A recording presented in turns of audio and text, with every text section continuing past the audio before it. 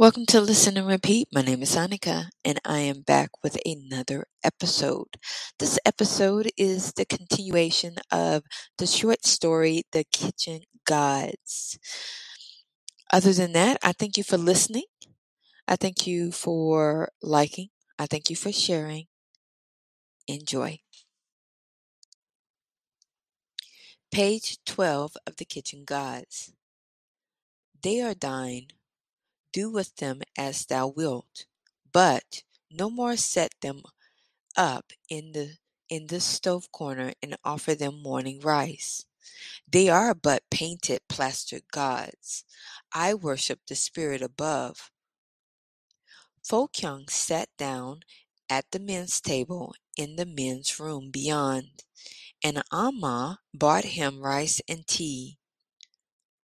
Other men of the household there was none, and he ate his meal alone. From the woman's room across the court came a shrill round of voices.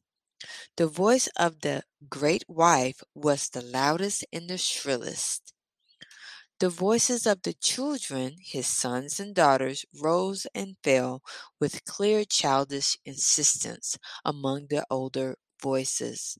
The Amma's voice laughed with an equal gaiety. Dong-yang hid away the plaster green and gold gods. Her heart was filled with a delicious fear. Her lord was even master of the gods. He picked them up in his hands.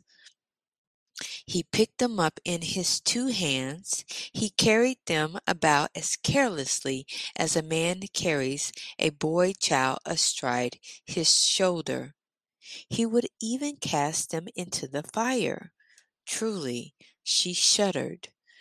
She shivered with delight.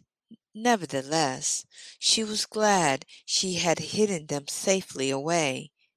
In the corner of the kitchen stood a box of white pigskin with a beaten brass clasp made of the outspread wings of a butterfly.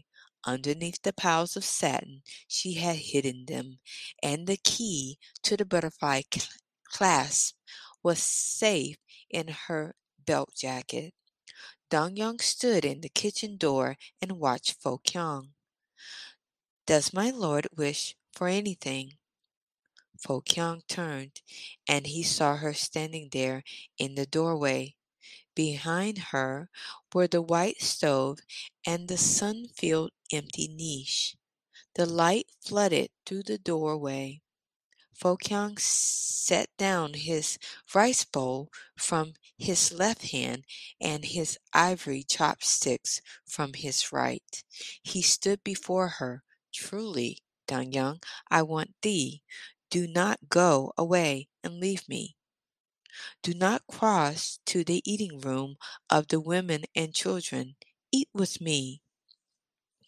It has not been heard of in the Middle Kingdom for women to eat with a man. Nevertheless, it shall be. Come. Dong-young entered slowly. The light in this dim room was all gathered upon the person of Fo-kyung. In the gleaming patterned roses of his gown, in his deep amethyst ring, in his eyes.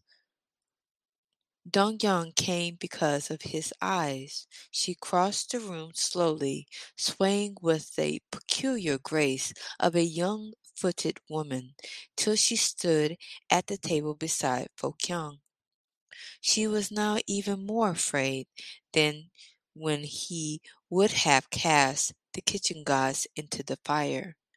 They were but gods, kitchen gods, that he was about to break.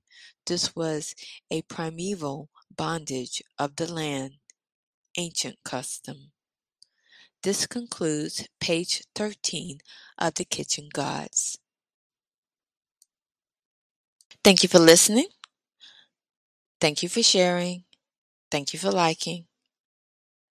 Until next time, my name is Annika, and I'm signing off.